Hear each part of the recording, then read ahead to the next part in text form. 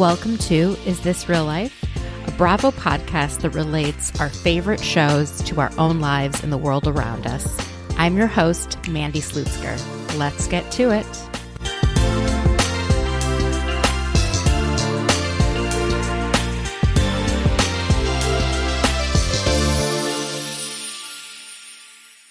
Hi, everyone. I hope you had a great week. We got so much from Bravo this week. They announced Real Housewives Ultimate Girls Trip Season 4 cast. It's going to be shot in Marrakesh, Morocco. We've got a number of people from Ultimate Girls Trip Season 2 returning and a few new people joining in, including Alex McCord, who I thought would never ever return to Housewives.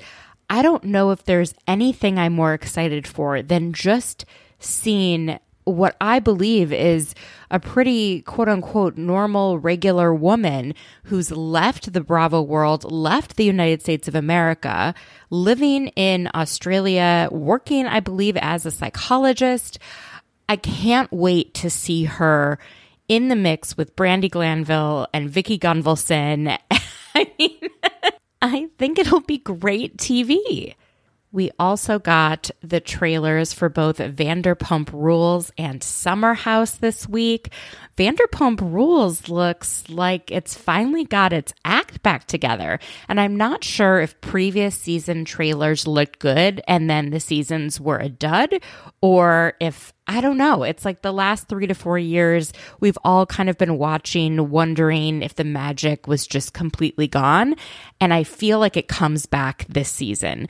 Seeing Katie and Schwartz's divorce play out, he ends up making out with Raquel, who also goes out on a date with Garcelle's son. Garcelle Beauvais makes an appearance in the Vanderpump Rules trailer.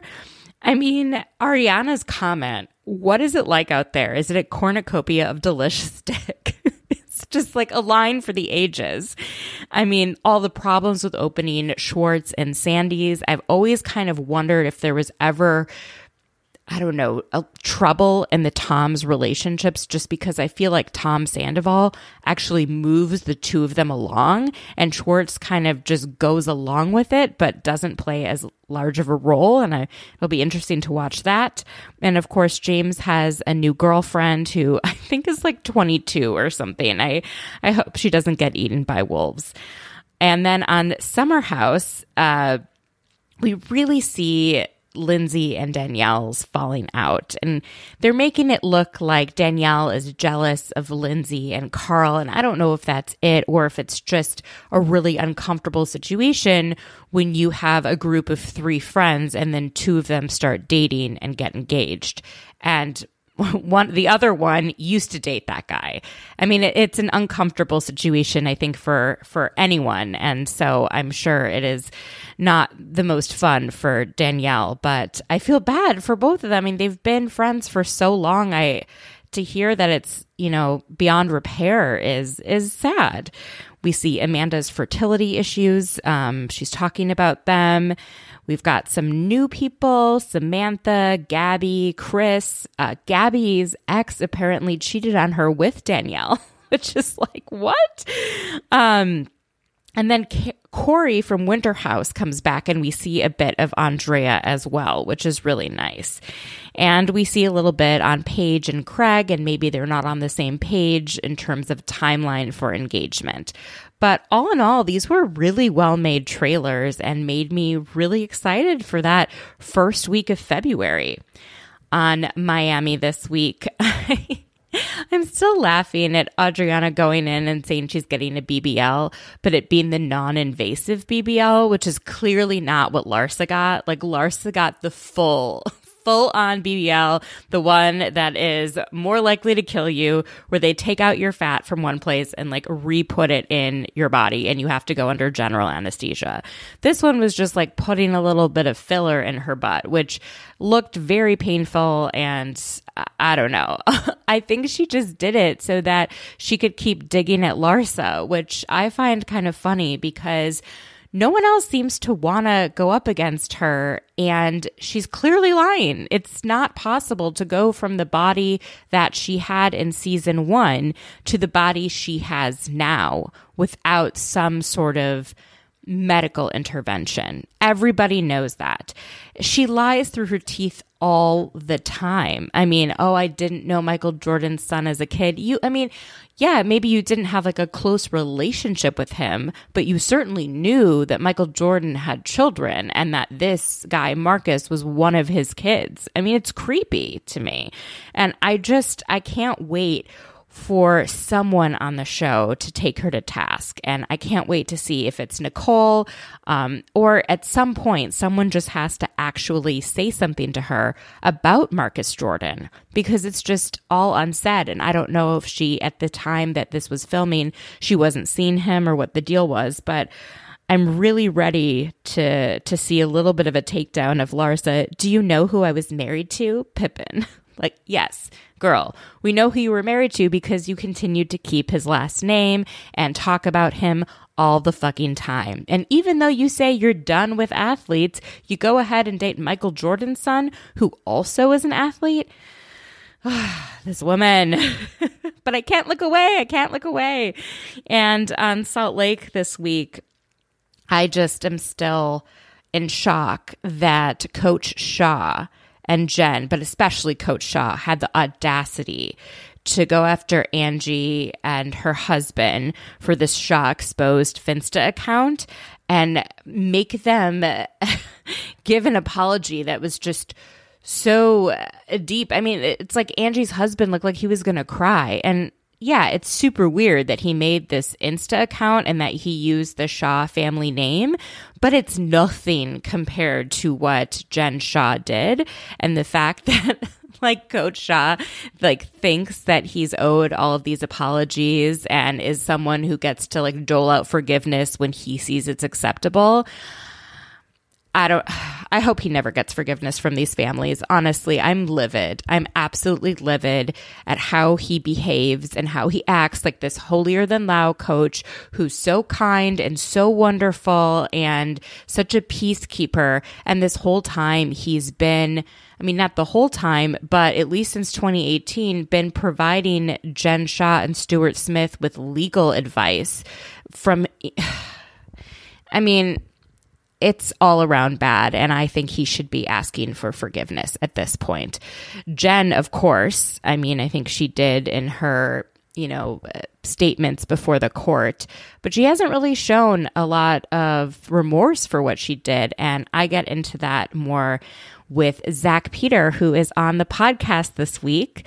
And it was really interesting to hear his take on it, how he's had Meredith Marks on his show, things that she has said about Jen. And it's a really interesting chat that we have. I think you guys are going to enjoy it. As always, if you like the podcast, go ahead, give it a 5-star rating and leave a kind review. If you have constructive criticism or anything else you want to share with me, you can reach out to me on Instagram at Mandy Slutsker. I really do enjoy hearing from you all, and I feel like I learned so much from everyone. A lot of you reacted to what Erica and I talked about last week with how some people enter the field of social work and psychology because they have their own trauma that they're trying to heal. And sometimes it can be good, and sometimes it can be self-serving, where they center themselves in everything rather than support their clients or their patients.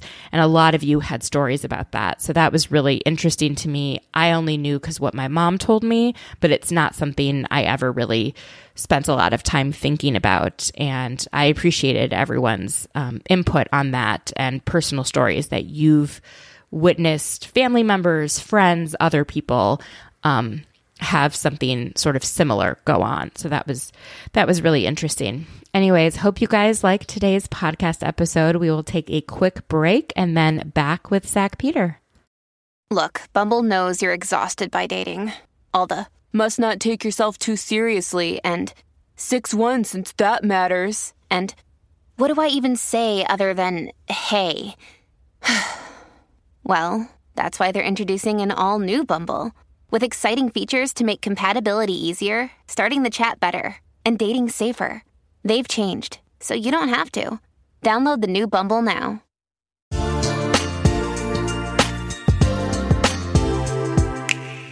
Hi, everyone. I am here today with Zack Peter, host of the podcast No Filter with Zack Peter. He also has his own YouTube channel. You probably all know him for his hot takes on Instagram and Housewives Twitter. Welcome to the podcast, Zack. Thank you for having me, Mandy. So these last few weeks have been absolutely nuts with everything that's been going on with Jen Shah.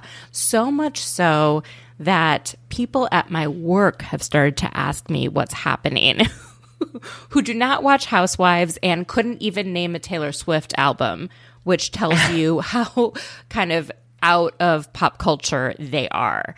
But wanted to kind of get your thoughts on, well, just open the floor on like Jen Shah as a housewife and this season, and then, of course, her being sentenced to 6.5 years. Yes. So Jen Shah is a housewife. I mean, listen, she's entertaining television, right? She knows how to captivate people. She's very charismatic. Usually con artists tend to be charismatic, so I'm not surprised. Salt Lake City as a whole, garbage season. This was awful. I don't care about the black eye. We drug it out way too long. Jen Shah, I mean, that was like the biggest pink elephant in the room, and we ignored it the entire season, only for us to, only for her to pull the wool over everybody's eyes yet again. And surprise, JK, I'm guilty. I'm not innocent. So to me, she's a terrible person. I know so many people are like, oh my God, but I feel bad for like her family. And I'm like, I do feel bad for her family. Yes. But also like, because she keeps trying to make this narrative of like, I'm not going to be with my husband, I'm not going to be with my children. And I think the government had the best clapback of like, your children are grown, your husband makes $500,000 a year. They're going to be fine. You did this. Everybody's old enough to understand that you broke the law and you're going to prison, because that's what happens when you break the law. And if they want to visit you, they can visit you in prison or they can call you. And these are the consequences of what happens when you take advantage of vulnerable people, So I don't have as much sympathy. I think it's terrible. I think I would feel a lot worse had her kids been like 2 or 3, but her boys are grown, and I don't like that she's leaning into that victimhood of like, I'm being taken away from my family. It's like, no, you made choices that put you away from your family, and you need to have some sort of accountability. And she's still not having that based off of the social media posts we've seen of her after her sentencing. So disappointing. And speaking of her family, you were the first person I saw on Twitter that had indicated there was evidence that Sharrieff knew what was going on. Can you talk a bit about that? Because I have not pored over any of these documents. I've always wondered, just because he is a trained attorney, and I don't believe he's dumb. And I was always wondering, was she ever asking him for legal advice or his opinion? Yeah, so I think a lot of people got confused when I started sharing some text messages and some emails that the government had submitted as evidence. And so the government had a 300-page packet of evidence against Jen. So when we see her in the finale being like, this was all Stuart Smith, I'm like, no, I read the evidence, and I read your text messages guiding Stuart Smith on how to lie to the FTC, which he is now openly admitted, he perjured himself and lied to the FTC in his 2018 deposition that Jen Shah was coaching him on. And so there was one text message in particular. There are only 2 times that coach was referenced in any of the evidence. One was in regard to moving some of their operations over to Kosovo. So once they realized the FTC was cracking down on them, which began about 2013, I believe they started investigating it about 2012, but things didn't really start cracking down until like 2013. And so over the course of 2013 to 2021, when her and Stuart were finally arrested, they had been tweaking a lot of different things. So she was very savvy. She was keeping, a very close eye on what was going on with some of the other co-defendants, some of the other co-conspirators, their emails and text messages of her sending to Stuart, oh my God, did you see so-and-so got arrested? Oh my God, I'm following this case. Let's see what happens at their deposition. Let's see what happens at their hearing. So come 2018, so the first time Coach is referenced is when they started moving operations over to Kosovo. And she says, I haven't been able to chat with Coach yet, but I did talk to this guy. He has a facility out in Kosovo that we're able to utilize. And so it seemed like, they were just trying to move things offshore. They're trying to move things overseas that way. And she even says in one of the text messages, once we move things over to Kosovo, then we'll be able to keep this operation going for a really long time. So fast forward to 2018, Stewart's now being deposed, and he has to come in for questioning with the FTC for his involvement with some of these other co-conspirators. And there are text messages from Jen to Stewart saying, here's a list of questions. This is what they're going to ask you about. Let's practice these. Let's make sure we know what to answer. That way you don't incriminate yourself or incriminate me. And if there are any questions that you're confused about, Coach will help us, determine how to answer those questions. So that's the second time that he's referenced. And so I've made it very clear that I'm not trying to indicate or implicate him in anything criminally, but these text messages at least make it seem like he was somewhat aware of what was going on and he wasn't entirely blindsided if there was some sort of coaching legally in terms of how to answer questions to not incriminate yourself. Exactly. I mean, but anytime someone moves operations overseas, it is a red flag. And if he knew that happening starting all the way back in 2013, and he's seen how much money is coming in, how much money she's spending on things, you can't claim that you didn't know. Even if she didn't know, he didn't know all the details of the conspiracy or the fraud, he knew something shady was happening. Right. And they didn't need to do this. And the government was very clear in their argument. Like, Jen was not hurting for money to where she had to put food on the table for her kids. Her husband makes $500,000 a year. They're okay. She was doing this out of pure, sheer greed. Yeah. Oh, my goodness. It's so tough to see just like the people who are hurt by this and to hear their stories. And I'm wondering, what do you think, or if you know, what the response was from Meredith in particular, as someone who was very critical of Jen for many, at least a full year, and then all of a sudden is there in New York to support her for her trial, and does say in this week's episode that if she's found guilty, that would be very difficult for Meredith. Do you know how she's reacted? Yes. So I actually chatted with her on my podcast. I want to say a week or two after Jen changed her plea from not guilty to guilty. And I asked her, I'm like, what's your reaction to this? And she just said, I'm really surprised. She said, I haven't had a chance to chat with Jen because I've been out of the country, but she was expecting to have some very difficult conversations with Jen. Obviously we see Heather Gay and Lisa Barlow at the end of the finale talking about all of it. And Heather seemed to be very, fired up and very, not anti-Jen, but her tune definitely started to change because she had now realized she had been deceived by her friend. I'm a little on the fence about Heather because we also have the season 2 Watch What Happens Live appearance that she gave, where she talks about how she knew that Jen's business was unsavory and how it was, not something that she would ever personally want to be a part of, but, she didn't know that it was necessarily illegal and that Jen could go to prison for it. So that also tells me that Heather was somewhat a little more aware than what she's leading on, which also makes me question Coach a bit more, because I'm like, if Heather knew what was up, if she knew that it was unsavory and she knew that it was something she would not want to participate in, that tells me maybe Coach also had some level of awareness. And maybe maybe her family, I don't want to implicate her family, but it's I want to believe that watching her mom really did believe that she was innocent and she was going to fight this. And that's why the mom's like, I'll put a loan up on my house. Here's $1 million for my savings. Which is also awful because not only does she con other elderly people, but then she conned her own damn mother. But Meredith, I'm very confused by it. I really like Meredith. I had a great conversation with her when she was on my podcast, but I have not really seen her speak out about anything.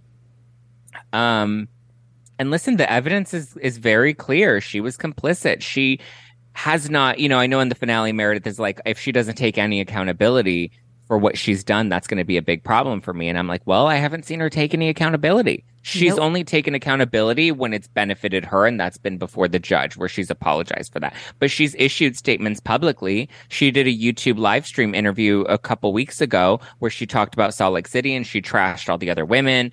So we saw her partying it up at BravoCon. So she's been public and she's been out there, maybe not as much as she's used to, but she has issued public statements, and all of the statements that have been issued publicly are, I'm taking care of my family. My family is my biggest priority right now, but there's no accountability from her, and there is no taking ownership.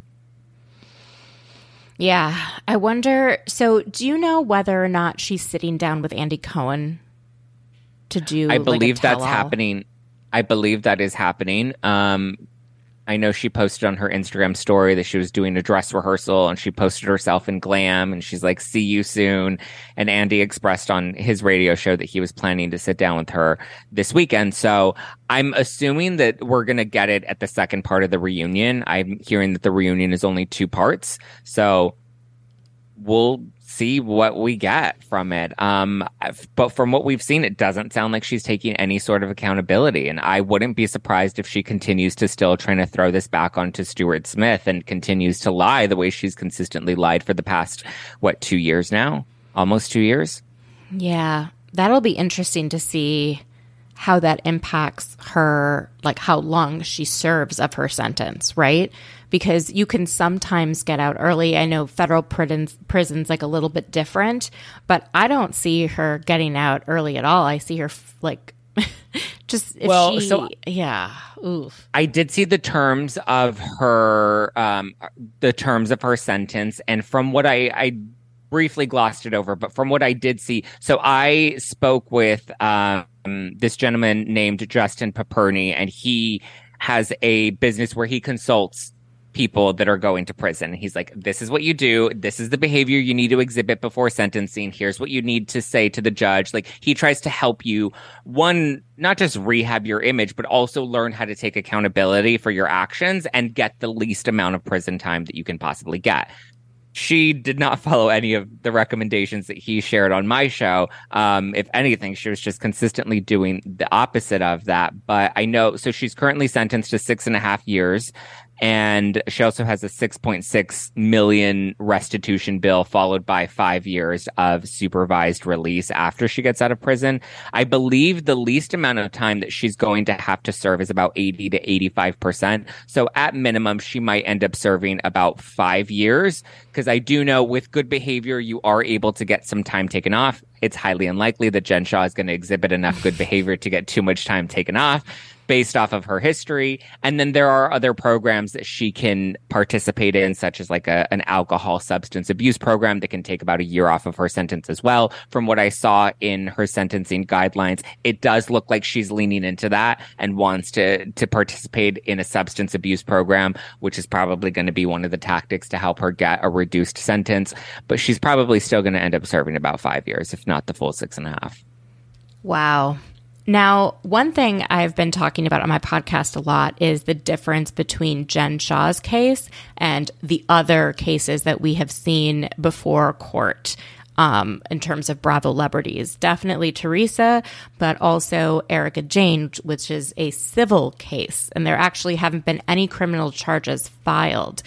Why do you think the audience seems to be more angry at Erika Girardi, at least in my opinion, in terms of the amount of memes and outrage and engagement online and going after her about the victims of the Girardi scheme versus the victims of Jen Shah's scheme? I think we just have a deeper emotional investment in Erika because we've seen her on our television a lot longer, whereas Salt Lake City is a newer franchise and we're only, into the 3rd season? So, most people didn't subscribe to Salt Lake City, but they've heard of Beverly Hills, they've heard of New York, they've heard of Atlanta. So, and Erika's been on for 6, 7 seasons at this point. So I think we just have known and followed Erika, and we've seen, she's had, a lot of money and she's flashed the money. She's had her songs, It's Expensive to Be Me. So I think at one point she had an aspirational lifestyle, and then that all kind of came crashing down. And I think people love to see the demise of somebody that's wealthy and successful. But, I think people also like to see a comeback. And I feel like there may be an opportunity for Erica to kind of rehab that image, because people love to hate on Erica, but they also like seem to negate the moments that she's had that have been, remorseful, right? She's done a number of interviews now where she has said the people that were done wrong by these men at Girardi Keys, I hope that they're made whole one day. And she has said that on more than one occasion. At BravoCon, she's like, listen, I know my behavior in Aspen wasn't great. I'm going to have my moments. It was late at night. I was drunk. There was no excuse and it was wrong, but I'm going to have my moments because I'm living this out in real time in front of you guys, and I'm going to slip up. And she even kind of said that as well, or she echoed that sentiment when she apologized to Kyle the next night in Aspen. So I think people just seem to be a lot more fixated on Erica because we know her a lot more, and we have been, and Beverly Hills' ratings are just a lot higher. And I think there's been greater coverage of the Girardi scandal in comparison to the Shaw scandal. Because he himself was a celebrity, which is part of the difference. People didn't really know Jen Shah prior to the Real Housewives of Salt Lake City. Nor did they care about her even when she was on the show. Like, right. She was just the loud, rambunctious one on Salt Lake City. Yeah. Well, going into this finale, have we ever had one where we got kind of the cards in terms of what people were doing post-show in the middle of a finale? I mean, that was such an unusual thing to see like, this is what's going on with Meredith. This is what's going on with Lisa. They all still hate each other. Okay, wrap that up, tie it in a bow, and let's go on to the Southern District of New York.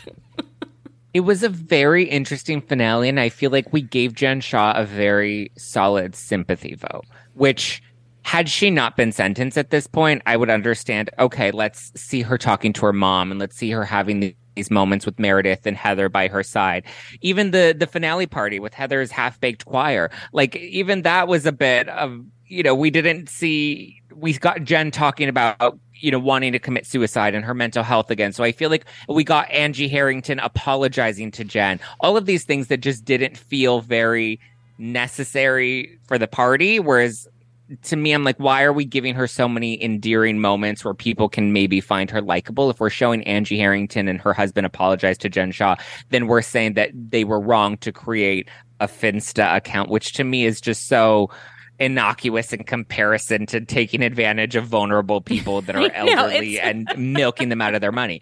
So I was very surprised by the edit that we got of Jen in this finale, because it did make her look very good until the very end, where we find out she changes her plea. But like, we could have edited around all of that and just kind of edited and focused on the other women and maybe some of their reactions. Because from what we saw in the trailer, we saw Dana come at Jen Shah and say, you better watch yourself if you want some money on your books. And then we also saw Meredith versus Whitney, where Meredith tells Whitney, I feel like I was manipulated. And Whitney's like, by who? By me? And she's like, yeah. And none of those made it into the actual finale, but we got that in the original trailer. So it was an interesting edit. It wasn't a great finale. The closing cards in the middle were also weird. And just, to me, the whole time I'm watching, I'm like, at what point did she know she was going to plead guilty? Like, at what point was it when she was talking to her mom on the steps? Was it when she was talking to Meredith and Heather in the hotel room the night before? Like, at what point did she know, I'm not going to trial and I'm changing my plea? And why was she concealing that? Because Meredith and Heather were definitely shocked by the change in plea. I bet she made that decision at the 11th hour, like in the middle of the night before, because they had just gotten the evidence from the government and they were poring over that. And I bet Coach saw a piece of evidence that he's like, this is going to sink us. And, we're looking at a lot more time. And I bet her attorneys the entire time were trying to get her to take a plea, and she was refusing. Yeah. And then the last opportunity, they were working out a potential deal with the SDNY. And then when they finally presented that deal to her, she eventually took it. But I feel like she took it reluctantly. I mean, I honestly don't know. Because, they called for an emergency hearing. And you don't just call for an emergency hearing and get to meet with the judge in 2 hours. Like, court has a schedule. It really was the 11th hour. But I'm just like, at maybe they know. knew the She's day just- before. So when she was meeting Yeah. with Heather and Meredith, she likely knew, and she was going to blame Yeah. it all on Stuart, Yeah. even though Stuart. it's very clear that it's Setting not it up, Stuart. yeah. It's the Setting it up opposite. that- Yeah. She got him involved in this. Yeah. Oh my goodness. From the evidence, that's very clear. Yeah. Now, I have had trouble making heads or tails of Heather versus Whitney this entire season. It is confusing to me. I don't really know where we went left.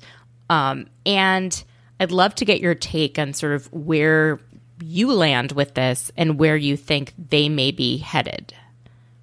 Or also, do you see a future for Salt Lake City? I didn't. I mean, there's no future for Salt Lake City with me. I do know that they're set to pick up production again next month in February. Okay. So they're planning to move forward with the fourth season without Jen Shaw. I believe they already have some new faces in the mix. It's unclear whether those newbies will be snowflake holders or friends of, but I do know there are some new faces in the mix. I believe one of them, I think her name is Debbie. She's in a polyamorous relationship. So it seems like we're going to lean more into some of the other, stereotypical parts of being in Utah, aside from like the Mormon stuff. But I mean, I'm not interested in Salt Lake City anymore. I think Heather's behavior was awful and is consistently awful. The black eye thing, the insinuation that somebody hit her, as far as I'm aware, she hit her eye. That's the story that I've heard, is that she banged her eye in her bathroom that night and nobody hit her. I think it's weird and just like, wild to me that she's still trying to run with this accusation that somebody hit her. I'm disappointed in Meredith. I really do like Meredith, Me but I'm too. disappointed in her decision to stand by Jen Shaw. I think the only two that I even care about are Whitney and Lisa Barlow, but I don't know if that's enough for me to really still be interested in following through with Salt Lake City at this point. That's a fair assessment. I'm so disappointed. Meredith has always acted like she had some sort of moral superiority, and that's where she kind of hung herself, because she came out saying, well, this is who I am and this is the code that I live by. And then she's aligning herself with someone who's so terrible and trying to make Lisa Barlow look like the evil one who needs mental health help, when Jen Shaw is like a diagnosable psychopath. Yeah, I mean, truly, at this point, the behavior speaks for itself. I don't understand Meredith's decision to stand by Jen, and she hasn't spoken out about it. And I really liked Meredith, and I've been incredibly disappointed by her, because I'm just, even when Seth is asking them and he's like, have you guys asked her if she's innocent or guilty? And she's like, well, I don't want to know, because if I find out, then I'm probably going to have to be questioned. I'm like, okay, well, now. And you were still, as of recently, saying that, Jen Shaw deserved to have a voice at the Salt Lake City reunion. There's no show without Jen. There's no reunion without Jen. And I'm just like, where's that moral compass now? Exactly. Why are we She never fully had engaging it. in this now? She never had it. Maybe, She just maybe acted like the compass. she did. Yep, she only used it when it was convenient, which is unfortunate, because that's disappointing for me as somebody that really liked Meredith. Same. It's disappointing to see that there is nothing behind that. And it's like, and I feel like her reputation and Heather's reputation have gone down as a result of this. And it's like, I'm not going based off of my own conjecture. I'm not going based off of my own speculation. The evidence is clear. And not only that, Jen Shaw has said these things, and she's still posting glam photos. She went out to dinner in Midtown, a nice, fancy Italian restaurant, hosted 20 people. Unclear whether she paid for that tab or not, but she still showed up to go out the night, like, have a humble dinner. And so many people are like, well, she's going to party it up before she goes to prison. But I'm like, but where's the tact? Where is the remorse? She told the judge, I feel bad. Where is she feeling bad? Because I don't see it in her behavior. I don't see it either. And Meredith and Heather don't seem to be holding her accountable for that. Well, no one's ever held her accountable. I don't think her parents have ever held her accountable. I don't think Coach has ever held her accountable. I don't think anyone in her life has ever held her accountable. So she thinks she can get away with everything because she's manipulated everyone in her life until this point. But you can't manipulate the Southern District of New York. You just can't. Federal prosecutors are a different breed. They don't just bring charges. I have a friend who's a federal prosecutor. they kind of err on the side of like, well, we're not going to bring charges unless we know we can win, unless the evidence is so overwhelming, because we want to keep our conviction rate high. And there are so many crimes to choose from prosecuting that, you know, so when they went after this fraud scheme, it's because it was that bad, and they're trying to crack down on other schemes that are similar that are happening. And it does scare the shit out of people who are doing it, because they're finding these fraudsters and they're going after the people at the top who are making the money, not the people making the calls, not the people who are just like slightly benefiting. They're going after people at the top. Yeah. Oh my goodness. And Jen Shah was at the very top of this one. Yeah, tier A. I mean, it was like 1, 2, 3, and then A. Like they came up with a new tier. Yeah, I had my friend who's a federal prosecutor like look through some of the stuff back when she was first arrested. And then when some of the evidence came in, and she's like, I don't know who this woman is, but she's fucked. This was exactly word for word what she had said. Well, enough with Salt Lake. I feel like I'm just continuously disappointed by it. On to my neck of the woods. I'm based in Washington, D.C., and I love The Real Housewives of Potomac. I find it so entertaining and absolutely hilarious, and I love the women on the show. I find them really enjoyable. Okay.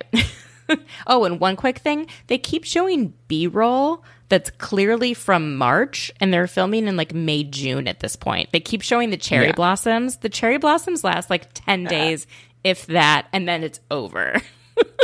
Oh my God. It just makes me laugh because the cherry blossoms bloomed last year when it was like 40 degrees. So when you wanted to go out and see them, you had to like huddle, like get your big jackets and coats and everything. And then they're like making it seem like it's this like sunny tropical. It just makes me laugh. It's so funny. So they head to south of Cancun, the Maya Riviera, to celebrate Ashley's birthday.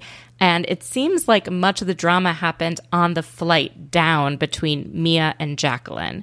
Now, I don't think we've seen a friendship like Mia and Jacqueline on Housewives before, but maybe you see some other similarities with other people. What do you make of how you think they were before the show and how you think maybe the show potentially affected their relationship?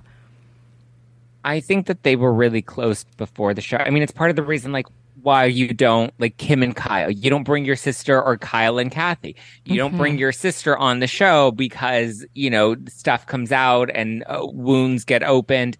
And so I think that's similar to what we're seeing with Mia and Jacqueline. I think they have a sisterly bond because now we know that Jacqueline's family took Mia in when she needed somebody. So they do have that, you know, sisterhood sort of thread that ties them together.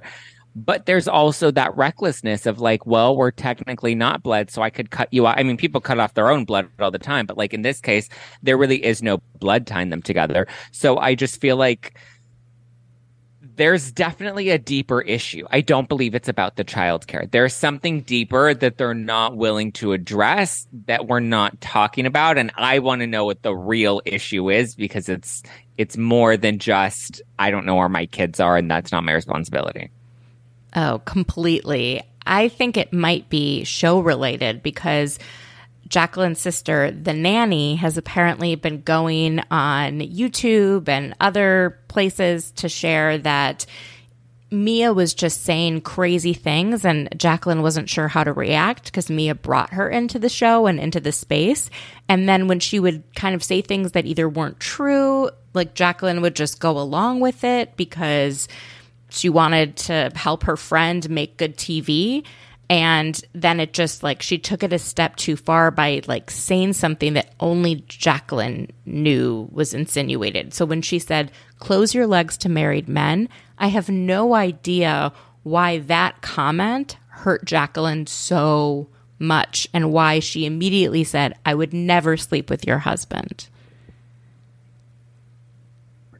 Yeah, I think Mia is very much the type that likes to get a reaction out of people, and she likes to throw things out without thinking of how it's going to like what the how it's going to impact other people. Because she's reckless like that. I think, Mia can get scrappy. I think her childhood definitely put her very much like Danielle, right? Danielle Staub on Jersey. When you back her into a corner, she will do and throw anything at the wall to protect herself. And so I think Mia has that same kind of tendency, that fight or flight, and she doesn't know how to fight. She just fights and she fully engages, and she will throw anything regardless of how it'll affect the people that she loves. Because she knows at the end of the day, she'll be a survivor with those people or not, and she'll find a way to be okay. So damaging those relationships doesn't matter as much to her. That's really good insight, because it does seem like she does care about certain people in her life, but then at the same time, she is such an individual and is able to have these very clear-cut boundaries, with her mom. She wants her mom's love and she wants to feel someone mother her, but that's just not the kind of relationship that she's going to have with her mom. So right. It's very fascinating to watch someone who feels like they have nothing to lose behave. Yeah. Because she really does have nothing to lose. I mean, I think she has G to lose. If she lost G, that would be a big deal. But I feel like they decided to stick it out for the long run. Something seems quite solid with them, even though it's an unusual marriage. It just something seems solid. And so she's like, I got him. I don't need anyone else. Yeah. Do you ever think Robin and Juan will walk down the aisle? Oh, God. I don't even care at this point. It's been so dragged out. I'm like, do it or don't do it. Shit or get off the pot at this point. Either get married or don't. But, I don't need your backyard wedding. To me, either do it right or do something. I don't know. To me, the whole wedding thing is just so stupid. I feel like I don't know why it's being dragged out. Is it really that he doesn't want to marry her? Or, I don't get what the point is in dragging it all out for so long. It reminds me of her during the pandemic season when she didn't want to get out of bed and it was clearly depression. She seems like someone who's paralyzed by making decisions and would rather just do nothing and keep things the way they are than have to decide how to move forward. Yeah. But one thing I like about Potomac is that it doesn't seem to be as courtroom drama heavy as a lot of the other franchises, even though, Monique and Candace stuff kind of involved the law a little bit. I'm worried the stuff with Juan is going to impact next season, and that is disappointing to me because I find the show so fun, focused on the women, and the story that Juan is kind of wrapped up in as a coach is really dark, and I don't know if I have it in me to dive into another dark, sad story.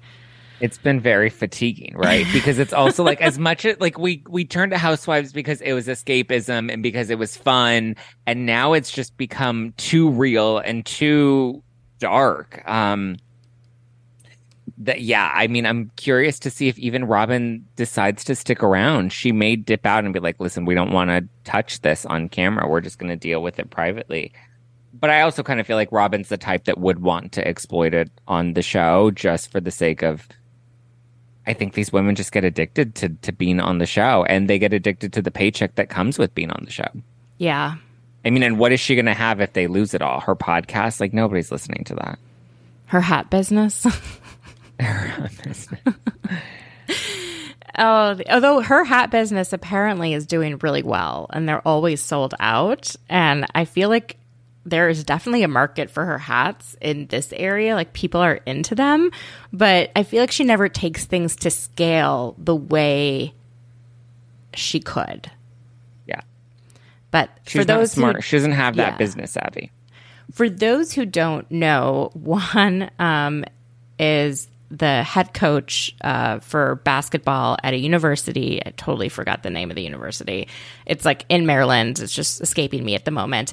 And apparently one of the assistant coaches was catfishing a player and forced two players, or him and the player, to have sex and film it. And it was it was just like a horrible situation. And when the player, who was only like 19 at the time, finally came forward, it seemed like the university and the coaches didn't report the sexual assaults that were happening and maybe covered it up. So that's what we're talking about. There's information if you want to find it. It's out there. But it is, again, a civil suit. So not criminal, but we'll see what happens. Charisse. Where do you stand with who's the original Grand Dame of Potomac in your mind? Karen Huger. Always, it's never all been day. Charisse. Never. She never will be Charisse. She's so boring. And she always, like, her eyes are always half closed. People say Robin is sleepy. Charisse is so sleepy. Her voice could put me to sleep. There's nothing interesting about Charisse to me. How she even got cast in the beginning, I don't even know. I love how Mia was like, I love Charisse, and how her eyelashes are always falling halfway down her face. Yes. It's like, she don't care. It's the best. And it's so true. To me, there's nothing interesting about Charisse. I think if Charisse has something on Karen, then just like come and do it and own it. Like, Karen's clearly threatened by Charisse in some way, and I think it's because she does know what the skeletons are in Karen's closet. But it's like, either come and give it, or why are you here? Why are you here? I think they wanted her to be full time, and then when the season panned out and they looked at all the footage going back, they decided to make her friend of. But if she expected to be full time, why is she not doing more? I don't know. The reason they cast her is because of the proximity she had to a lot of well-known people. Her husband at the time, all of her friends were involved in the professional sports kind of space in the DC area. She's just well-connected and well-known, and they wanted to cast around her. And it was a good idea for the beginning, but she's no longer interesting, and the fans didn't connect with her. So I don't know why they're trying to make Charisse happen again.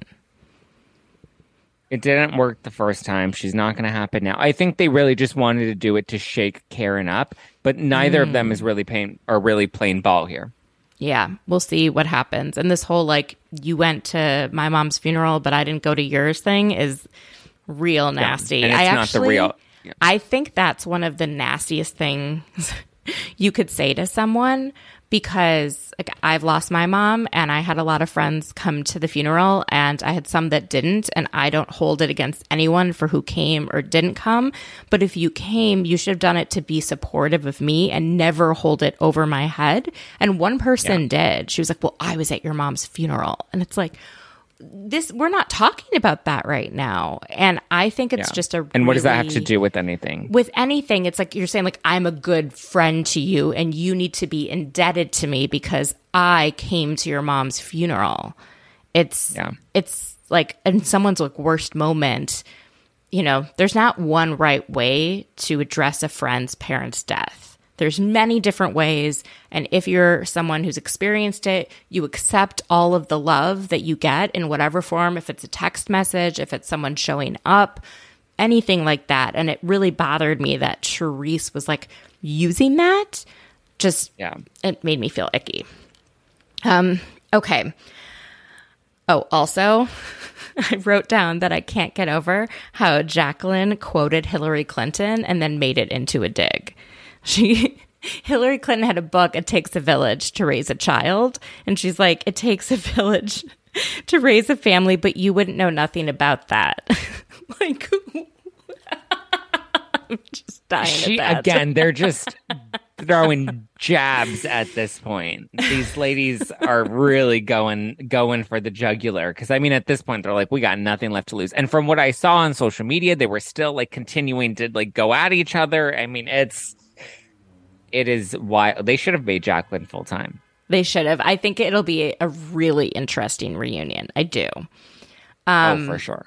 Heading to Miami. So I'm a huge fan of this resurgence, The Real Housewives of Miami. I find it light. Yes. I find it fun. Even the dark parts feel light. I don't know why. How are you kind of feeling about this season and kind of where Miami stands among the other franchises? I think Miami's at the top right now. at least with the shows that are currently on in comparison to Salt Lake City and Potomac, I think Miami reigns superior. I think these women, really kind of put their lives on the table for us to watch. That's kind of like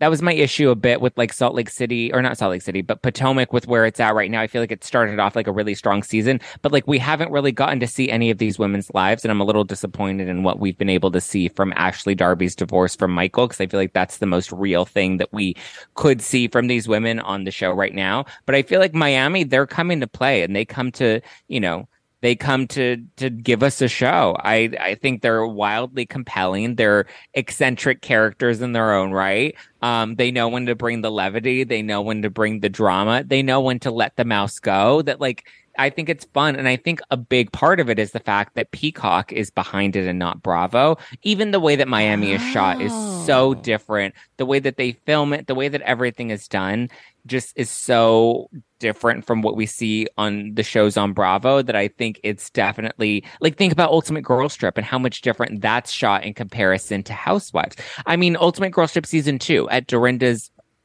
house, we did not see how grand and, incredible her estate was on Real Houses of New York. We saw like bits of the inside, but like the angles that we have and the drone filming, like the way that they filmed that show was so different, and they really kind of just made it feel so much more grand than what we're getting on Housewives currently, whereas I feel like that's what Housewives originally was, and I feel like we've fallen off with Housewives a bit. So I'm saying Miami is number 1 on my list.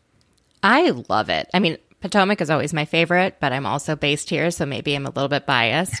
But I think Miami's amazing, and part of the reason I love it so much is the international angle and people being from many different countries. And, I'm a first-generation American, and I just love immigrant stories.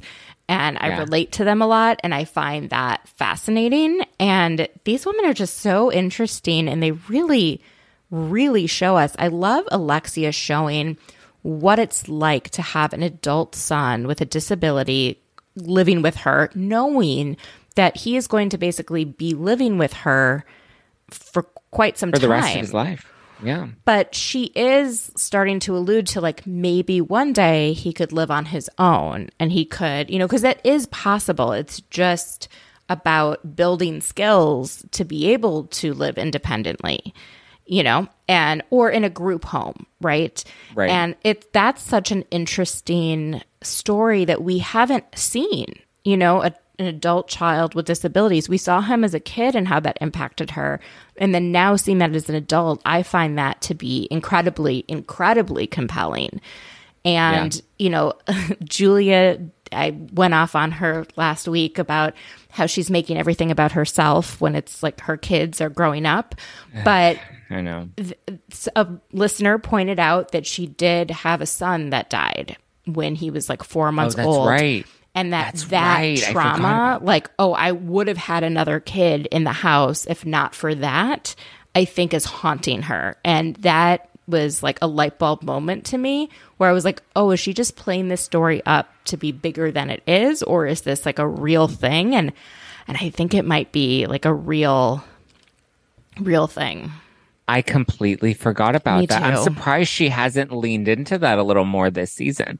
I think it's so traumatic, because when she did talk about it, she was shaking. She had trouble getting the words out. It was, I think she tries to, but I don't even know if she's linked it in her head that the reason she wants a bigger family and more kids might be because she lost one. I don't know if she's figured that out. And the way that she lost him, right? Isn't the theory, it was that it was the baby was murdered by a the shaken father, baby. right? Yeah. Or he hired by the someone. nanny the nanny that was hired. Yeah. It's horrible. Haunting. All right. Got to get your takes on Larsa Pippen, just as a housewife, how she's evolved since season 1, and then her versus Nicole. I mean, I think she's evolved a lot physically since season 1. Her face has entirely changed. Her face, her body, everything has completely changed with the BBL. And I think I enjoy Larsa. I think what I like about Larsa is she's always composed, right? Even when she's coming for you and she's gunning you down, she's always very composed. She never loses that composure and she knows how to read you for filth. I love that.